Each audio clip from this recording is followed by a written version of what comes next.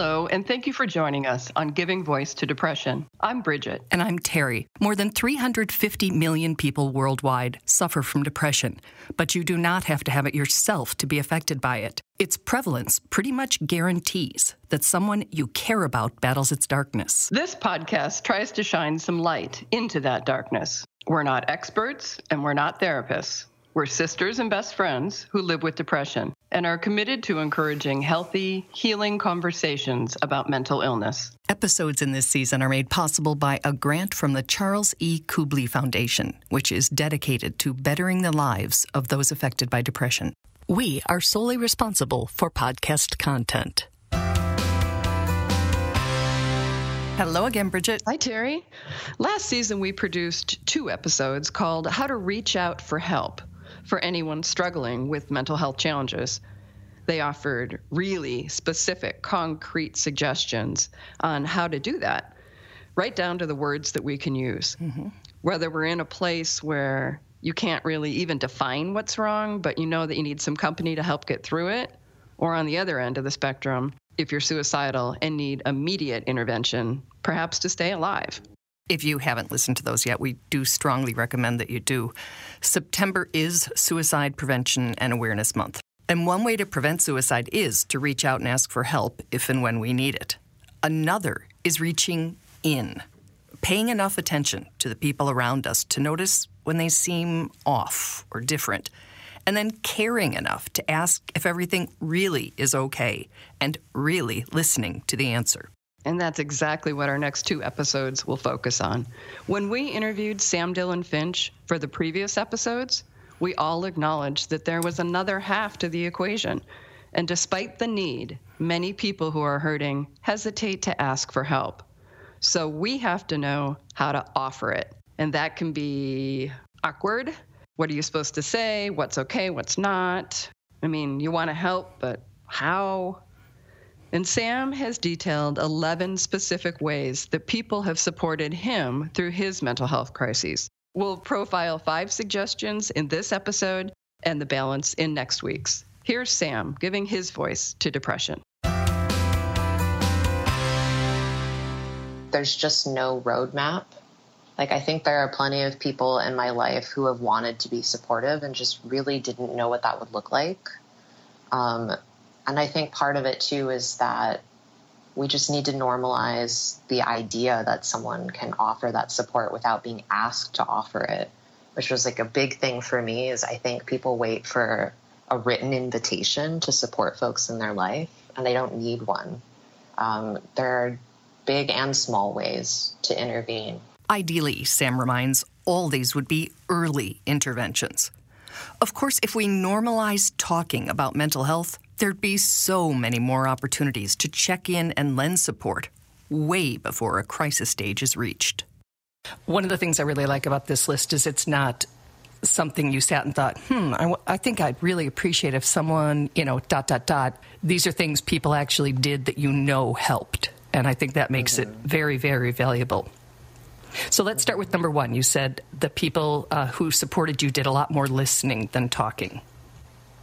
Yes, I think one of my mental health pet peeves is that I think it's a very natural human instinct to try to relate to someone and try to offer I went through that. I think that's nice in theory, but so often all of our experiences are so varied and so different that it's not necessarily helpful to just offer support by talking on and on about some experience that may or may not be relevant, or honestly just rambling about how great life is, or just offering words that don't necessarily resonate with me. Sometimes the most meaningful support that I got was just someone sharing space with me and being willing to listen to what was affecting me, as opposed to projecting what they assumed was happening or what they had experienced. Because oftentimes a lot of my loved ones haven't struggled with the things that I have.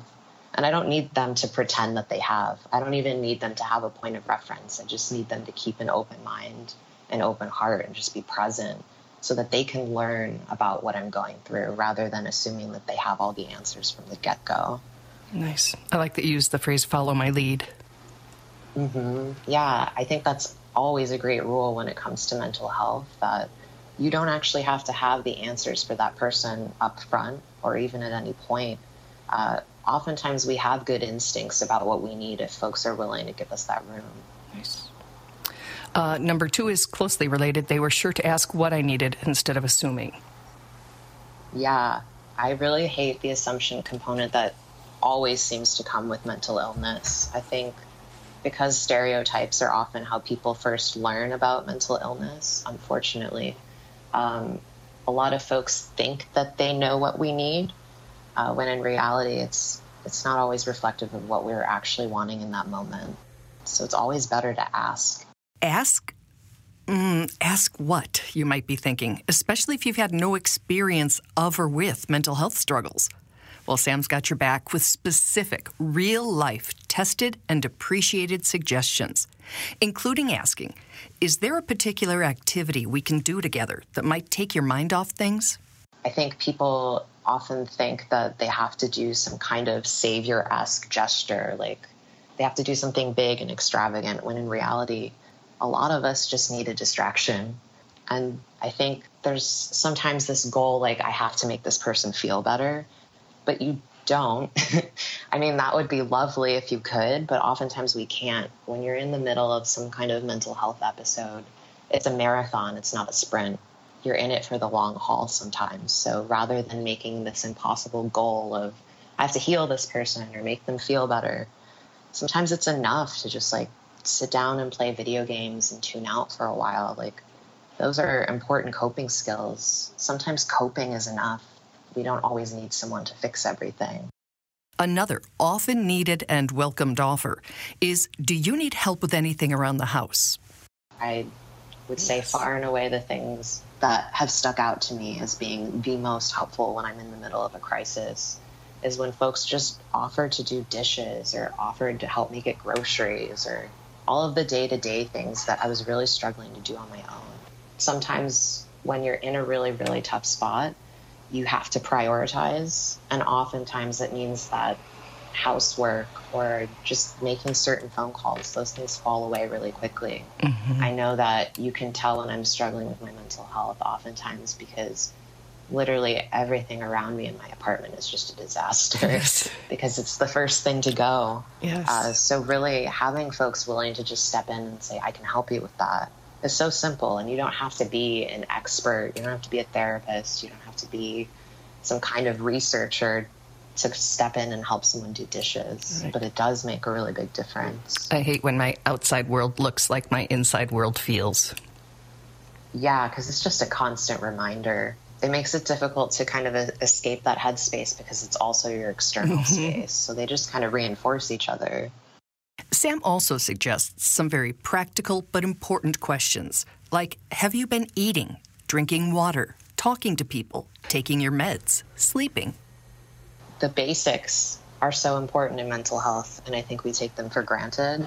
Some examples I include, could you send someone a favorite takeout meal or a reusable water bottle? Can you send them a text every morning to say hello, a text every evening to see if they've taken their medications? Could you pay for a subscription to a meditation app to help with sleep? Just anything concrete that can help address those basics can make a really big difference. Because unfortunately, those things fall away really quickly too, because really we're just trying to get through the day and we're not always thinking, okay, I need 4 glasses of water today. Moving on to the third important way people can support us in a mental health crisis, and we can support each other. Learn about your loved one's disorder.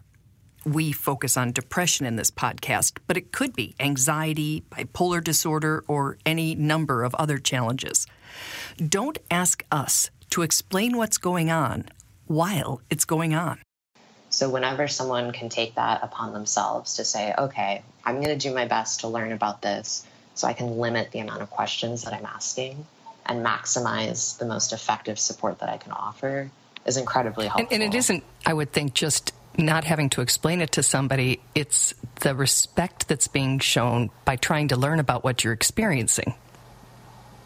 Absolutely. It's an amazing gesture to say, not only do I care about you as a person and want to support you, but I'm willing to put in the time and the effort to demonstrate to you that I'm invested in understanding your experiences, and I'm invested in figuring out how I can best support you through this. The fourth suggested way to support someone who's struggling is to send a thoughtful gift that they can physically hold on to. Yeah, I think people underestimate the impact that tangible reminders can have on people.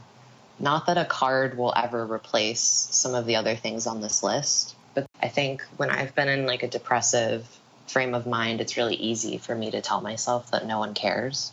It's kind of difficult to deny that when like you're holding a necklace that your parents gave to you when you were diagnosed. When you hold on to that and you say, well, it's kind of hard to refute the fact that they actually do care because I'm holding something that they gave me to indicate that they did. And the fifth and final suggestion for this episode is a really important one, and that is to take a team approach to supporting the person.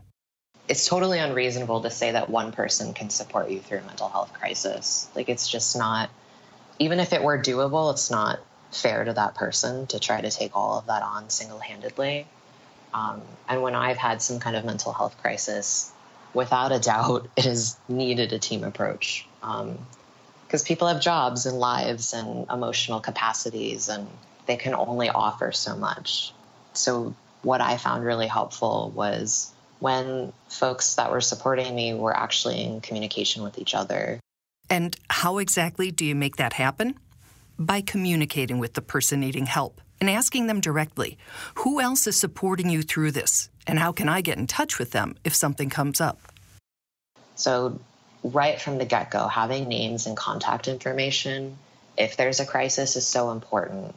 There was a point a couple of years ago at which I was suicidal and I was in a very dangerous situation.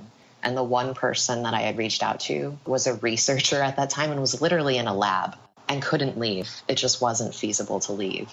But they already had contact information for a couple of other people, including my roommate, which kind of leads into the next question. Who do you live with currently? And how can I reach them if I'm concerned about your safety?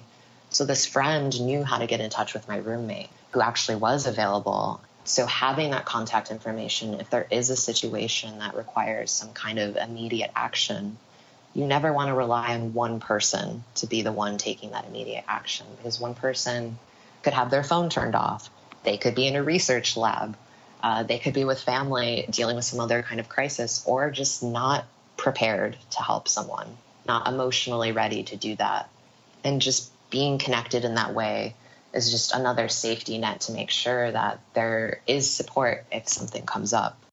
Another benefit of the buddy system is that the support person may need a little backup. It's like that directive you get from flight attendants to put on your oxygen mask first in an emergency. We have to be okay ourselves to be able to offer help to others. Because I will be totally honest, as someone who has supported a number of people through mental health crises, it can be frustrating and scary. And you never want to take out those frustrations or fears on the person that you're trying to support. Having someone that I could talk to and just be like, gosh, they called me 6 times today. I love them to death, but I really wish that they had more support right now. Being able to say that to someone, being able to team up and just have space to have those emotions, not only made it healthier for me, but it made me a better support to the person I was trying to help out. And one last fabulous suggestion for how to take a team approach to supporting someone. It's one, like many of Sam's suggestions, that we haven't heard of before or thought of on our own. Ask, can we compile a list of phone numbers that you can call if I'm not available to support you?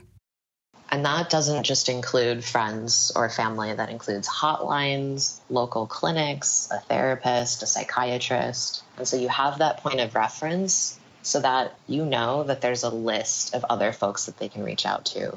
And I think in general, it's always good for someone to have 3 phone numbers that they know that they can call no matter what, or text, because I know that calling is a whole other beast for a lot of folks.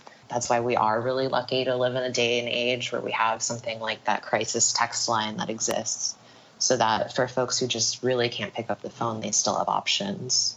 That crisis text line in the U.S., by the way, is 741-741. And the National Suicide Prevention Lifeline here is 1-800-222-4700. 273-8255. Other countries have similar services. If you cannot find the number, reach out to us and we'll try to find it for you. So that's where we'll stop for this episode. We will unpack 6 more suggested ways to support someone who's struggling next week, and we will link to Sam's full list with each episode. Wow, I just so appreciate him and that he says there is no roadmap, which is true.